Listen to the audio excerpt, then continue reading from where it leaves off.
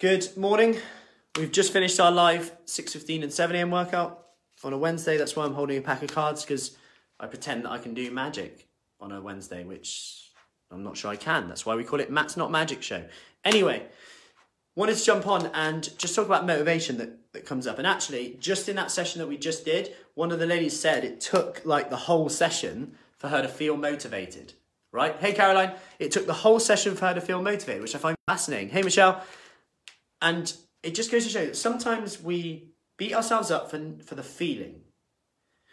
So we might... I may have just paused. I'm back now. Why am I making another cup of coffee? Hey, Lucy, why am I making another cup of tea before doing the thing? And actually, quite often, our thoughts about the thing are the issue rather than the thing itself. Because it's okay to feel like you're not motivated. But actually, the more you fight with reality, the more energy we're wasting that could be spent on actually doing the thing, right? Because like this morning, one of the ladies said, it literally took the whole session for her to feel motivated again, but she did it.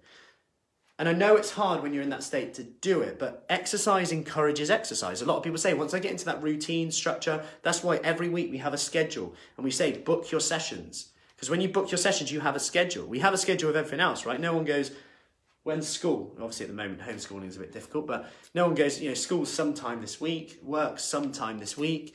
And when we don't have schedule or certainty, you look at like the rules at the moment, morning Julie, you look at the rules at the moment with stuff, people, rightly or wrongly are, saying it's really unclear and stuff. And when we don't have certainty, it can be difficult with that. So just consider that when we have that plan, routine, it's going to help with that. So with the exercise, sometimes just starting is the key thing. And start small. We spoke on the podcast yesterday with Dr. Adam Bibby about this, about goal setting. And I said, literally, when we start the process, we do some kind of goal setting, which is really important. But just the word goal setting, a lot of people have negative connotations around it because they've set so many big goals in the past and not hit them. Maybe it was the goal that was the problem, not them, right? So quite often, if you set a goal that isn't in your control, that could be a weight-related goal, for example. It's fine to have that. But if all of your outcomes are based on something you cannot 100% control, there's many reasons why you can't control your weight, then you're kind of likely to set yourself up to fail. When actually, if you focus on the process, the things you can control, and the things you probably know you need to do, I would say everyone who comes on the program pretty much knows what to do. However, they just still don't do it. Maybe it's because of them knowing what to do, or maybe it's knowing how to do it, when to do it, the motivation, a plan, accountability, support, whatever that is. And I'm the same. I have 2 coaches myself at the moment to help me with my nutrition, with my training, because I just get a bit like that. I could do something else. I could do something. It's just when there's that accountability, have you checked in? I'm like, yeah, I've done this, I've not done that. That you have that, and that just offers that extra layer of accountability. So back to certainty, I want to touch on that. So exercise encourages exercise. Remember that, that's point 1. And start small. So even if that's 2 minutes today, you're going to set yourself a time and date it. Put it in your diary now while it's on your head, in your mind. Because otherwise it will just go. So say, I will today go for a walk or do 2 minutes of squats while the kettle's boiling at 8 a.m. Whatever that is for you. Whatever works. Go write that down. 2, so we always like certainty, yet we're sometimes not actually structuring our day and planning it to do that. So when you look at comfort eating and food, etc., we often just kind of start our day with good intentions, right? Good intentions, but yet something comes off in the day. And we did speak about this yesterday in the podcast. Really advise you watch that. I'm just going to touch on it a little bit now.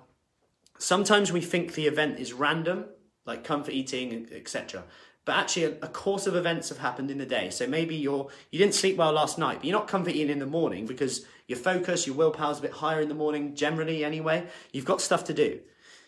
Day comes on, meetings, I know, kids, something happens, phone calls. All of a sudden your kind of willpower's being drained, you're getting more tired, more stressed. This can turn off the prefrontal cortex in your brain. This is the part of your brain which allows you to make more rational decisions about where you want to be next year. So you might be thinking, yeah, I'm really motivated about, this wedding that's been moved to next year. It's given me more time to fit into this dress. Maybe this is a good thing. This is an example yesterday. I've got a bit more time. I need to do it. But in that moment when you're tired and stressed, that doesn't really matter. It's in the future. I'll worry about it then. Impulsively, there's chocolate there, sweets there. We're straight in that. So there's all these things are going to come up. So point one, my advice with this would be to, in the morning, say, I will have this snack, hey Karen, or this snack, I will have a chocolate bar at this time if I want to. Permission, give yourself permission to have it. If you don't want it, give yourself permission not to have it. At least you now structured it. So let's say every time you have a cup of tea, your husband comes in the room and he gives you 2 biscuits. Obviously, either one, you could say stop giving them to them, but if they keep bringing them in, it could cause an argument if they just bring them in anyway. So what you could do is say, I will have those 2 biscuits at that time. Or you could create a bit of a nudge effect, what we talked about. And actually, yesterday, one of the ladies came up with this idea herself pretty much. She said, every time he brings in 2 biscuits, I'm going to go and grab a piece of fruit and make sure the 2 biscuits are 6 feet away at least. So she'll put the biscuits on the side. If she wants them, she'll have them, but she'll go and have a piece of fruit with her cup of tea. It's just creating little barriers to stop that loop that we have. And yes, it's hard. This doesn't just stop like that today. But my advice would be to go away, write down, I will exercise for this amount of time, even if it's 1 minute. Just tick it off. At this time, my snack today will be, or my snacks today will be this and this. At least if you have certainty, rather than go, don't eat, don't eat, don't eat, don't eat. Hey, Dawn, all of a sudden it's like, oh, I've just eaten a chocolate bar. And it's like, diet over. Whereas actually, I'm going to have a chocolate bar. Then, done. Because also you've got to think about when you're having these foods. So we call them comfort foods, but do we call them comfort foods because we only eat them? We only eat comfort foods when we're feeling stressed and tired. So is that why we call them comfort foods? Because no one ever really comfort eats first thing in the morning.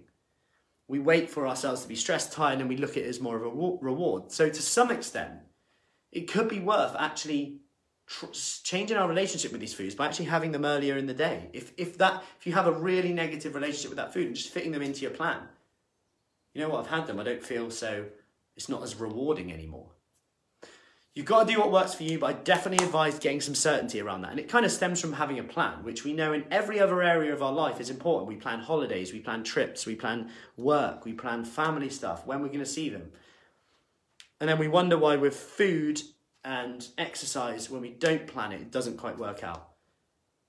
So, note down, today I will exercise 4, insert minutes, no matter how small, just do it. Then, after you've done that, actually write down a list of the benefits, how you felt after doing that. Remind yourself of them, cut them out, stick them to places.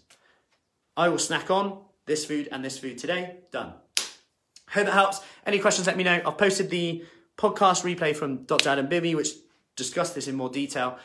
Hope that helps. Any questions, let me know and speak soon.